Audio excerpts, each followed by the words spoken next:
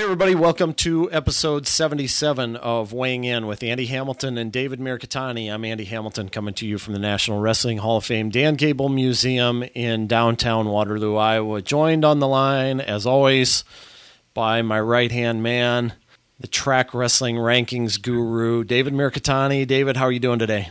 I'm great, Andy. Good to talk to you. How are you? Doing well. Well, David, we got quite a few things to talk about here on our to talk about list for this week's episode. Frank Chamizo going to be taking on Jordan Burroughs, clash of multi-time world champs at Beat the Streets. Also, some big news on the college front that broke over the weekend, or big news, I shouldn't say on the college front, on the wrestling front.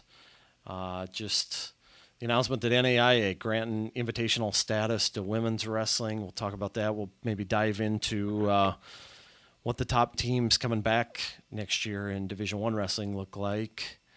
But David, let's kick this thing off with the news that broke Saturday. NAIA Wrestling granting invitational status to women's wrestling for the 2018-19 academic year. Big news for wrestling. What do you think it means? I think it's gigantic. I think it's kind of weird how little play it's gotten because it was unanimously approved. It's the first step to it becoming championship status. I think it creates a lot of positive pressure for the NCAA when you have people like John Smith and Tom Brand saying that there needs to be women's wrestling, for that to happen.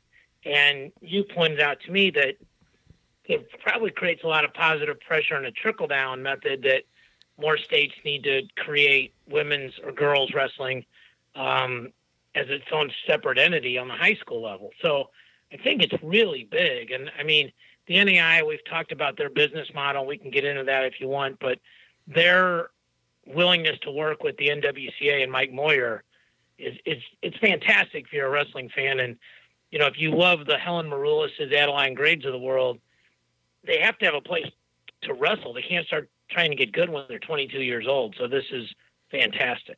Yeah, absolutely. And just to comb through some of the details here, the NAIA right now has 19 schools that offered women's wrestling this past year. And it's anticipated that this upcoming season there will be 25.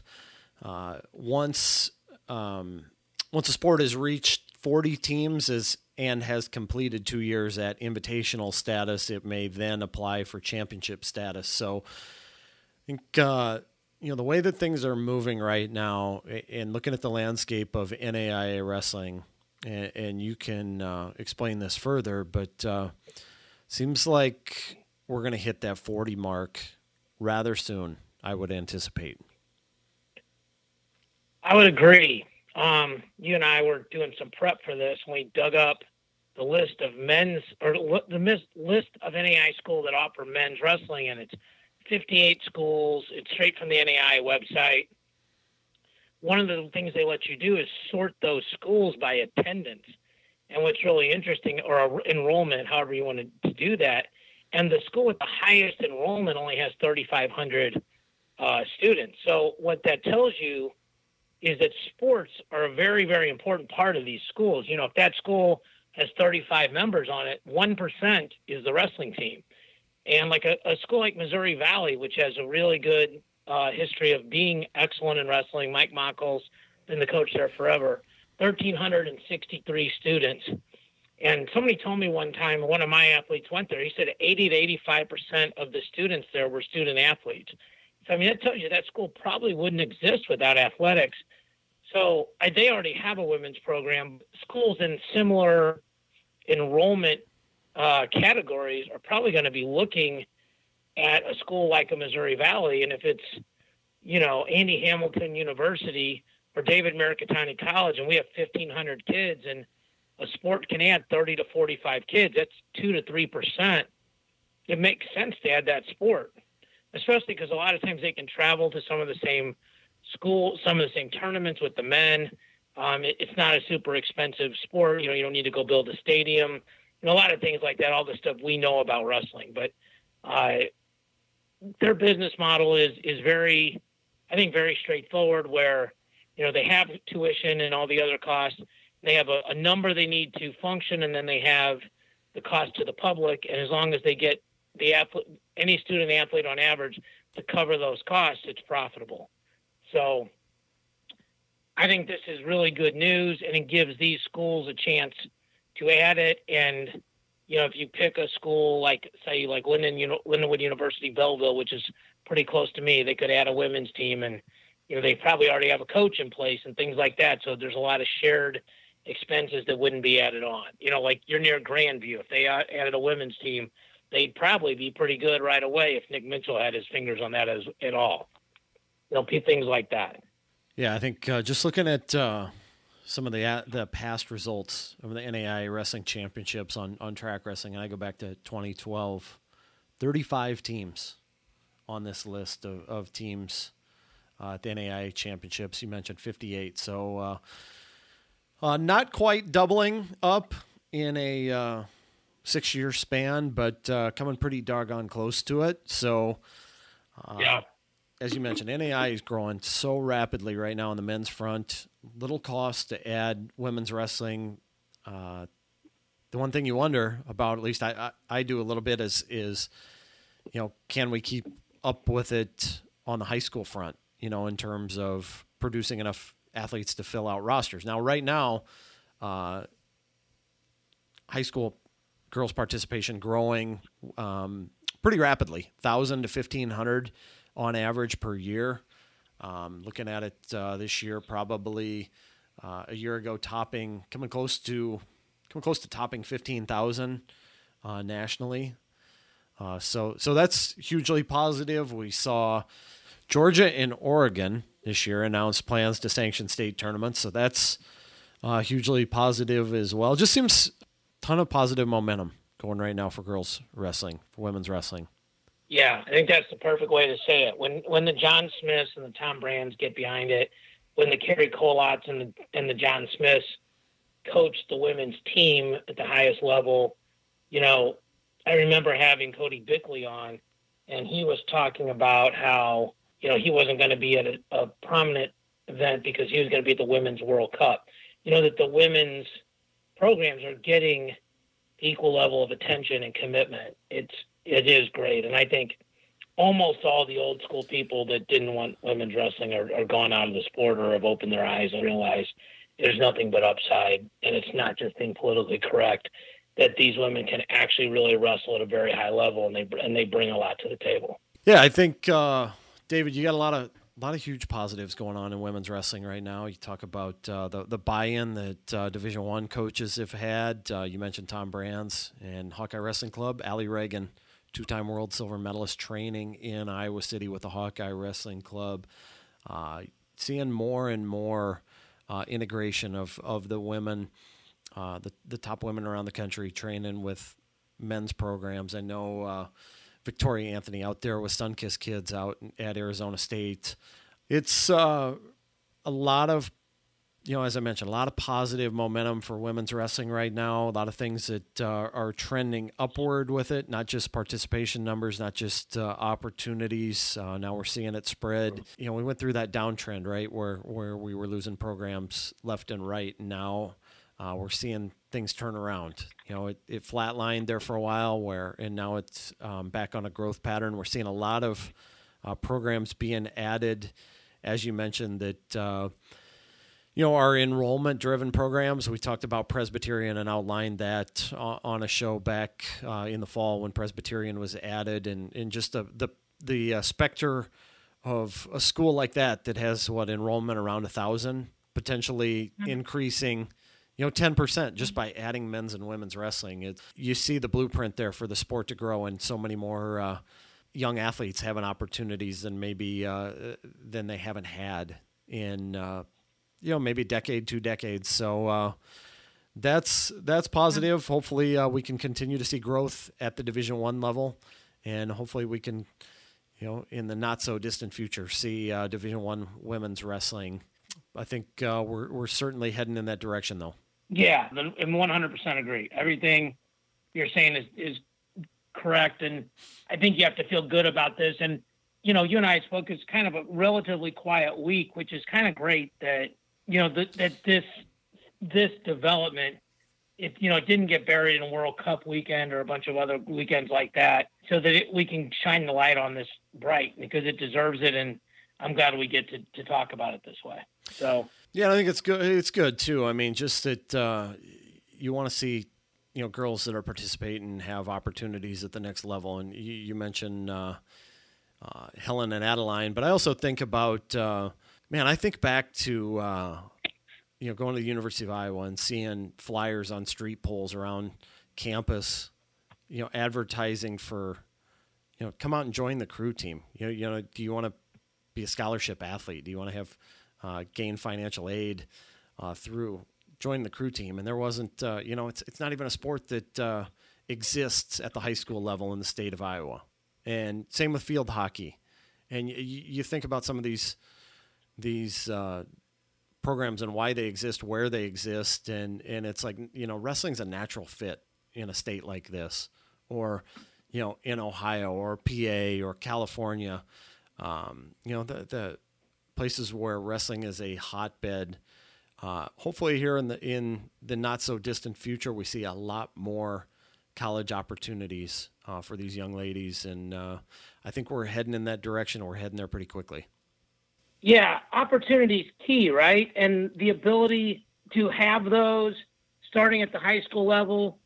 But I don't think it can be underestimated, like what Helen Maroulis did at the Olympics, not just winning, but beating an absolute legend and being, you know, you spoke about her and Burroughs and Snyder just being really good people and being well-spoken and being humble and being an unbelievable ambassador for not only the sport of wrestling, but, you know, really the flag bearer for women's wrestling.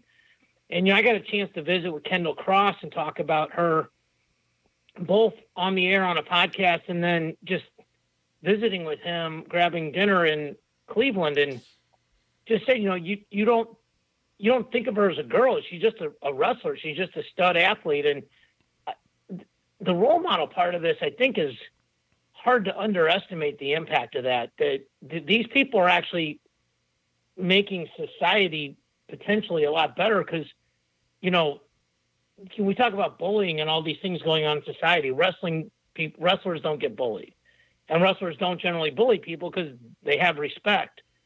And then you apply that to women or girls, and it's exponentially more important. So, I mean, this is an awesome development, and it when you think about it, it's like a lot of things. Once it happens, you're like, well, that makes sense. I mean, it does make sense at the NAI level, you know, for it to start there and probably work its way, hopefully, up to the NCAA Division I level.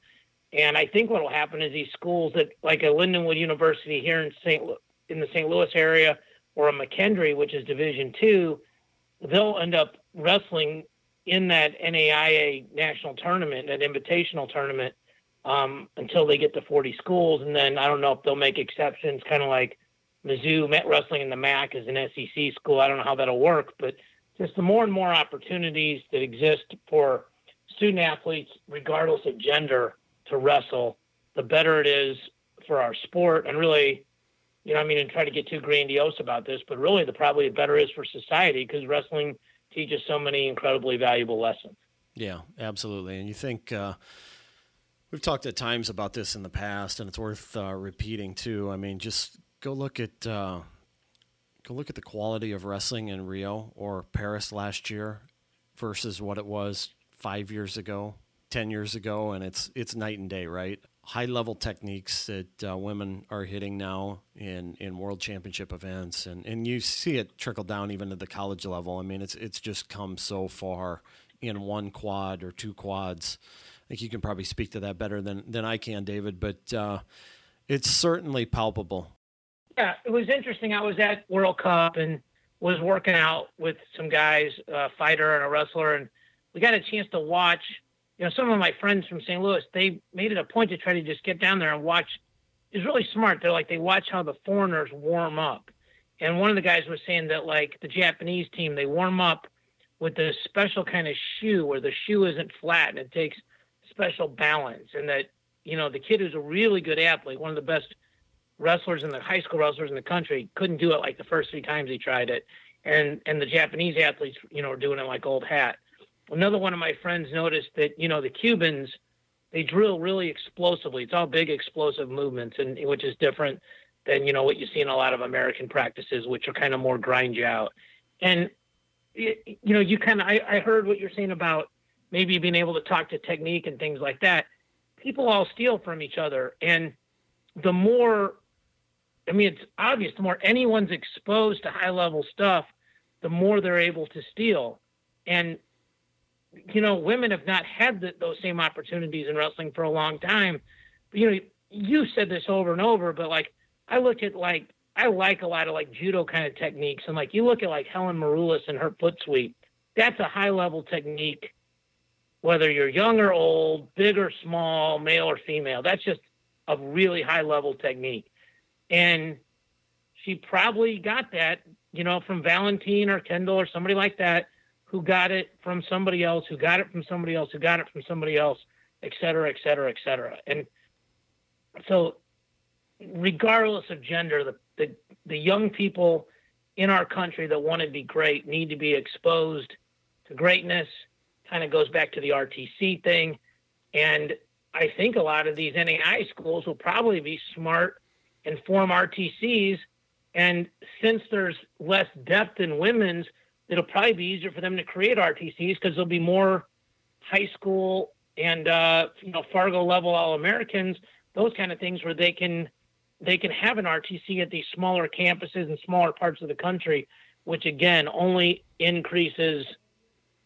It's nothing but positive for American wrestling. Well, in terms of, while we're on the topic of positives for American wrestling and worldwide wrestling for that matter, how about, the opportunity that we're going to get to see here in a month, Chamizo versus Burroughs. And Jordan Burroughs kind of tipped us off to that a couple weeks ago during prep for the World Cup. He talked about this match, said it was likely going to go down in New York City for Beat the Streets. How about that, David? How do you see that one shaking out? Well, I had a pipe dream of trying to add this match to Battle for Missouri, and it was just too expensive for us.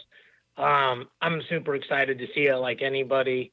And it feels like it's a puncher and a counter puncher, right? Like Jordan's going to push the pace,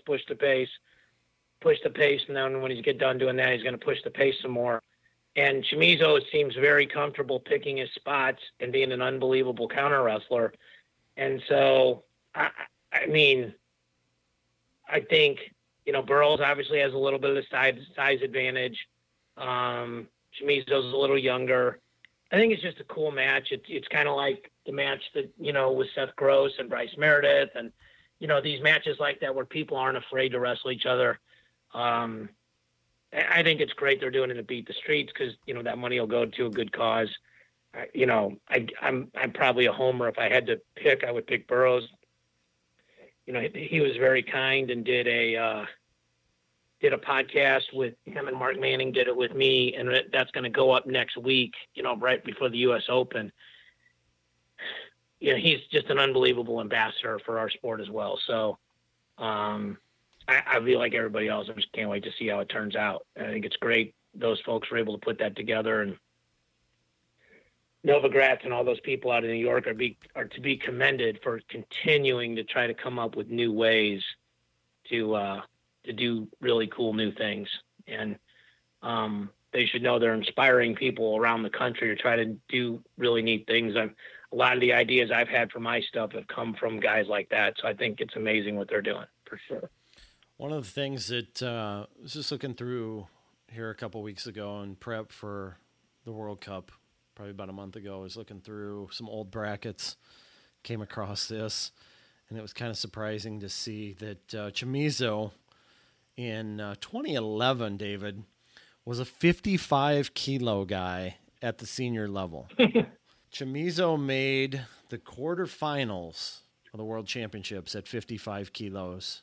And that he lost a 1-0-1-1 match. This was the ball pull era, the dark days of freestyle wrestling. He lost to Viktor Lebedev of Russia in the quarters. Lebedev went on to win the world title. And so on the backside, Chamizo, let's see if we can find him here in the repechage. Chamizo lost a 3-period match to Armenian on the back.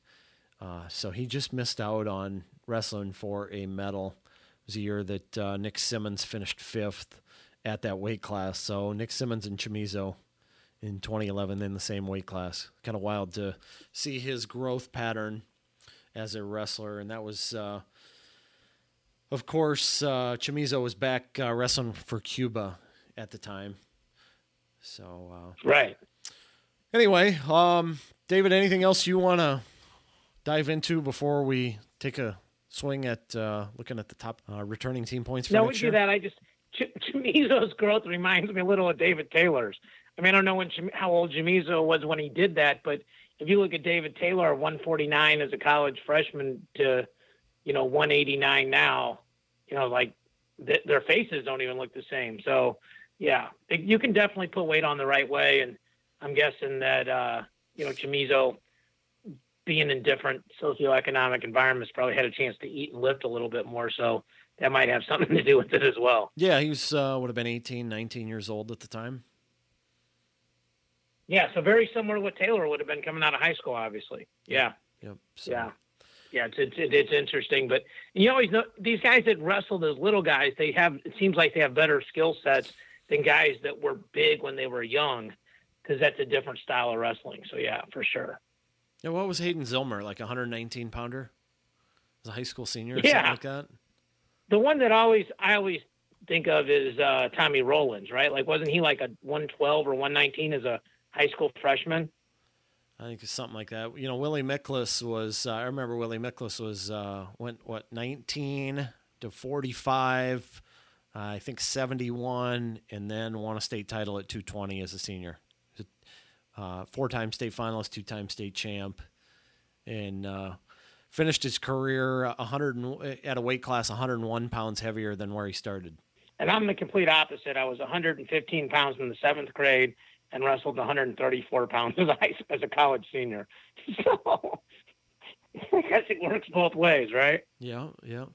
So let's take a dive into those top 10 teams returning. Where do you want to start with this? This has been one of your projects here. Yeah.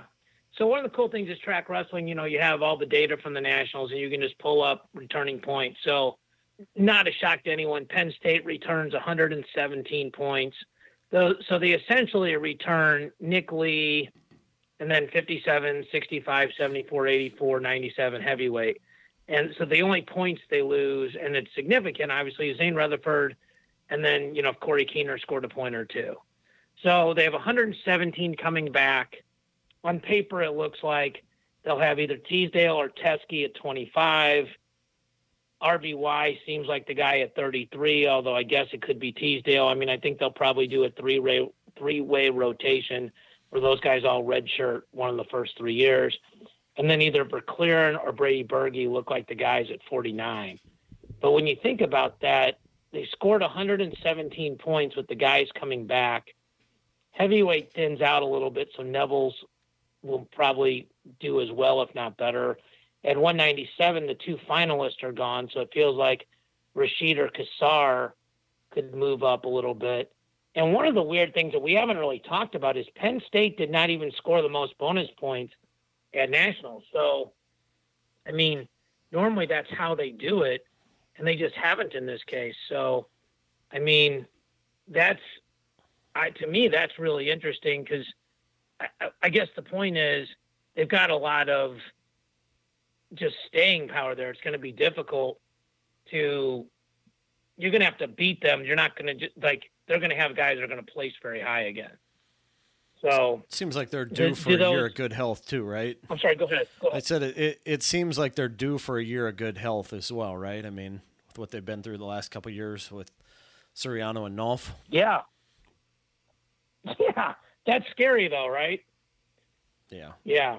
Yeah. Like their luck would probably go in their favor. So Number 2 with either 84 or 85 points, depending on if you take away like the team point, the one of those matches they lost, is Iowa.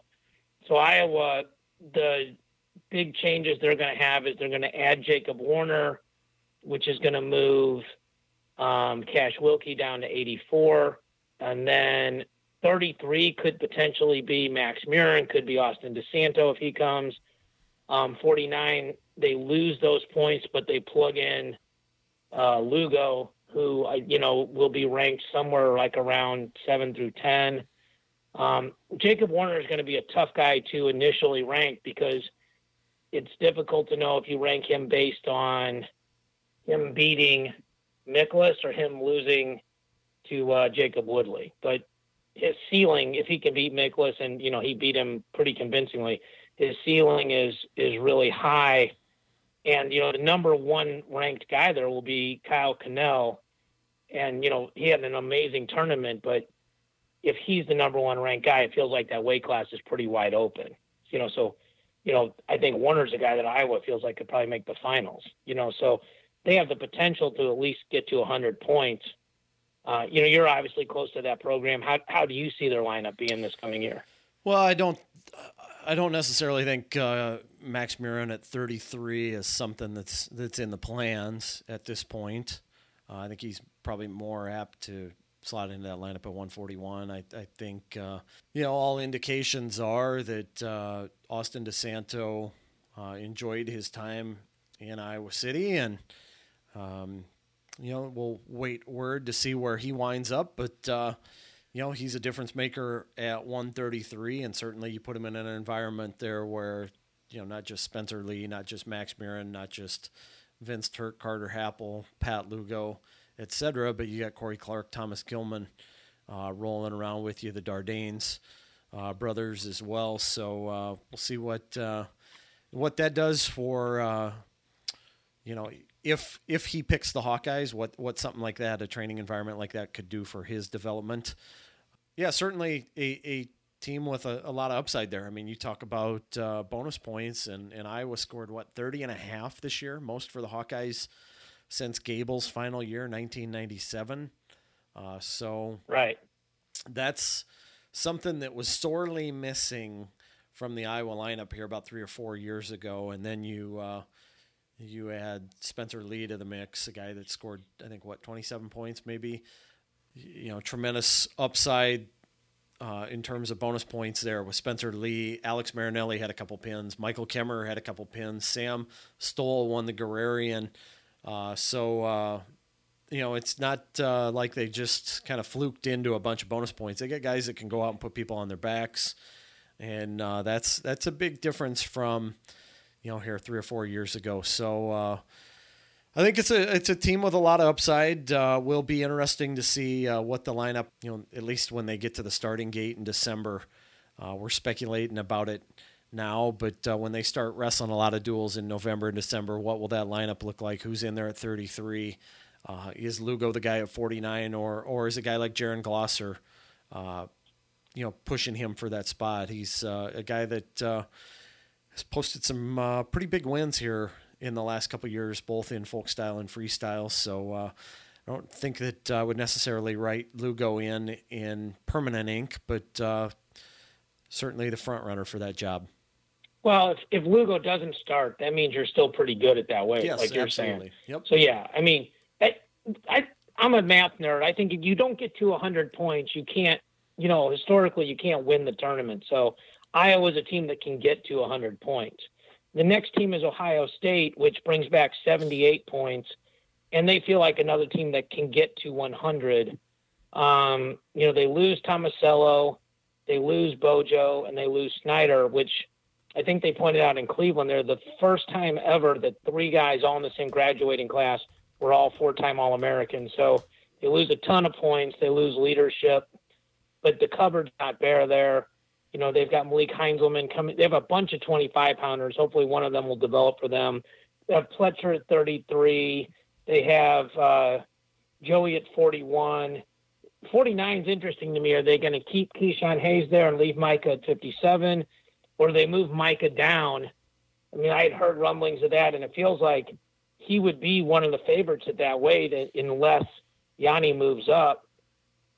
Then if that's the case, does Keyshawn go 57? Does Sammy Sasso go 57? They've got their return at 65, and they need to get Ethan Smith or somebody like that in, Caleb Romero at 74.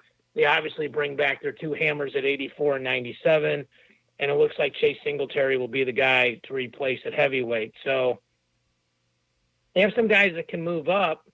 A couple of those guys like, Miles Martin took second, really had a good tournament besides the final match and one scramble. Colin Moore took fourth. I guess he'll start the year ranked second. But those middleweights are so deep. A lot of those guys aren't going to be ranked a lot higher than they placed. And there's guys coming in, like at 33 and 41 in there where, they may not have as much upside.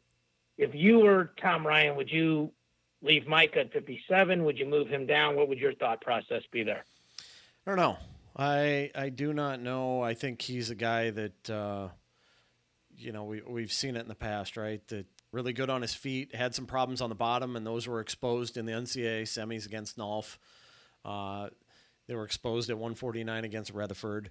You're talking about two guys that are exceptional talents, all-around talents, especially on top, and those guys. But 149 feels like, he's right there in the mix to win it, right? If he's a 49 pounder. Yeah. But certainly he's gotta iron that bottom position out and figure out ways.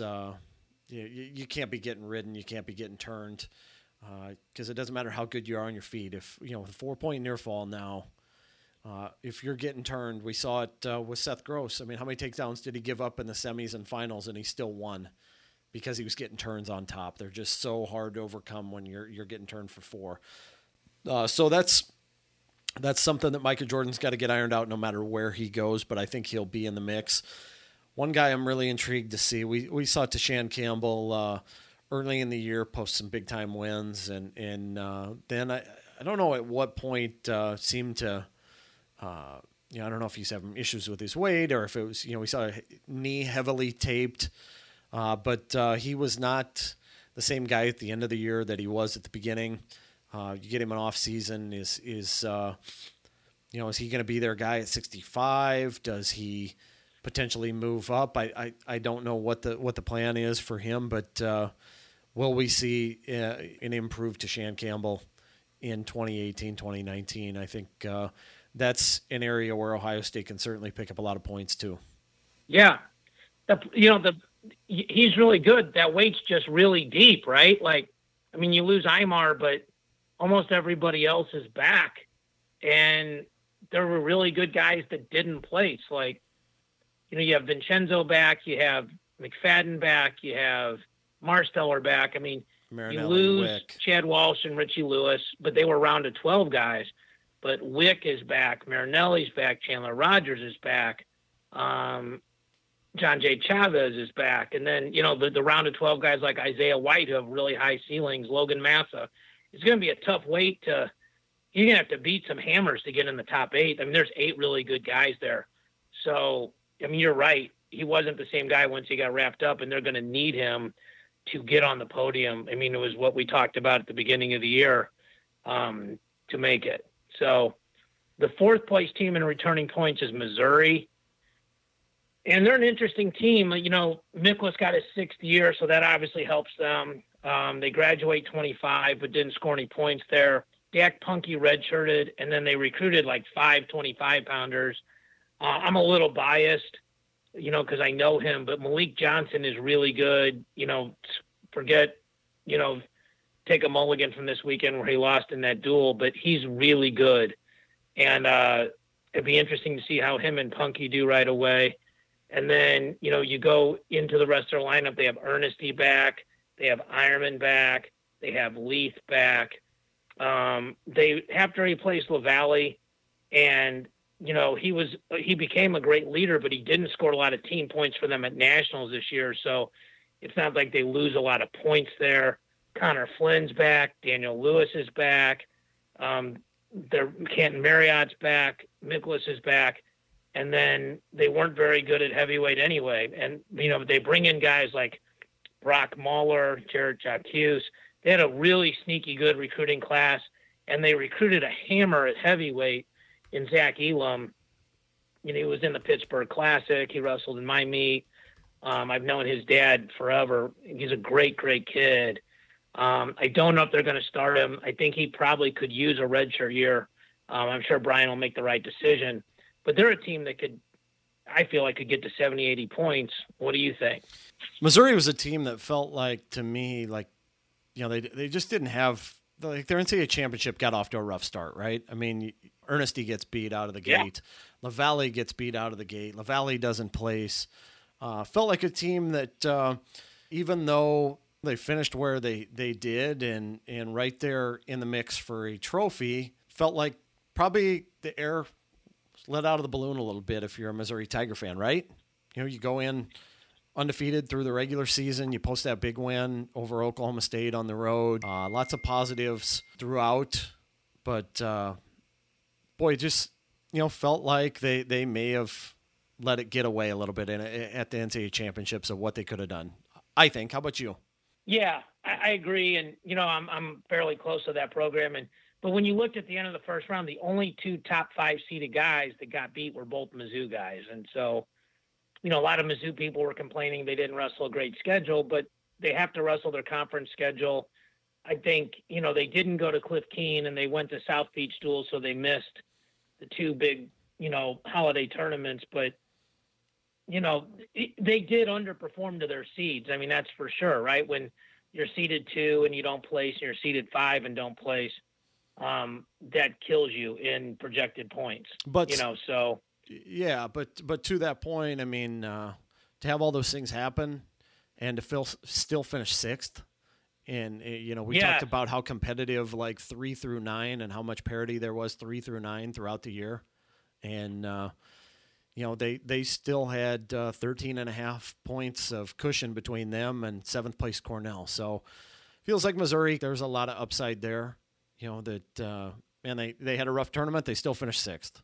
That's a sign of a pretty strong program. And to your point about them having a sneaky good recruiting class, doesn't that feel like, you could say that every year about Missouri? Like now, we're to the point now where, yeah, I mean. Yeah, they're good at that. But they did get some, blue or chip guys this year, like Malik's blue chip, Elam's blue chip. Severado was a world runner-up in Greco. They got the 2 4-timers out of Missouri. Missouri just kind of had a sneaky good, senior class, and they got almost all the ones they wanted, I think. Yeah, and they've done such a good job in past years of really locking down their home state. You used to be, and you've talked about this before, people would come in and kind of get, I wouldn't say all the time, get who they wanted, but sure hard to get a top-flight guy out of Missouri if Missouri wants him now.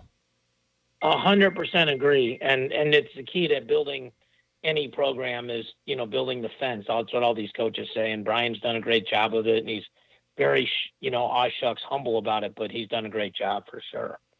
So maybe we'll just go one more team and talk about the top 5. I don't know how we are on time, but Michigan's 5th, 51 points. Joe McFarland retires with a team trophy. Really happy for him. Sean Bourmet, didn't leave the cupboard bare. So they have Drew Matton back at 25. They have Misek back at 33. They have options at 41 with Ben Freeman, Kanan Storr, Joey Silva. They have options at 49 with, maybe those guys, Will Luan and also Malik Amin. They're back at 57 with Pantaleo. They're back at 65 with Logan Massa. They're back at 74 with Amin. And then they graduate 84. They graduate 97. But as you said, they have Jackson Strigow. Jelani Embry, I think, will be the guy at 84. And then at heavyweight, they graduate, their hammer. But, they also have Mason Paris. And I think that's a very interesting decision. It's very similar to Missouri. I mean, Missouri doesn't lose an Adam Kuhn, but they have a young guy, a true freshman coming in. Do it seems like heavyweight's the one weight class where a redshirt year to get some size on you could really make a difference. But Michigan feels like they're going to be good, and they're going to be good for a while because this crew they don't graduate. I think they'd only have one senior in the lineup this coming year, and that would be at 157 with Pantaleo, right? Yeah, I think so. I think you're right on that. And, you mentioned the crew coming in next year. Silva, Luan, Paris, then Kurt McHenry coming the following year. And I'm sure they'll keep their foot on the gas as far as recruiting goes, too. But it's interesting. You bring up Paris and the possibility of him wrestling next year.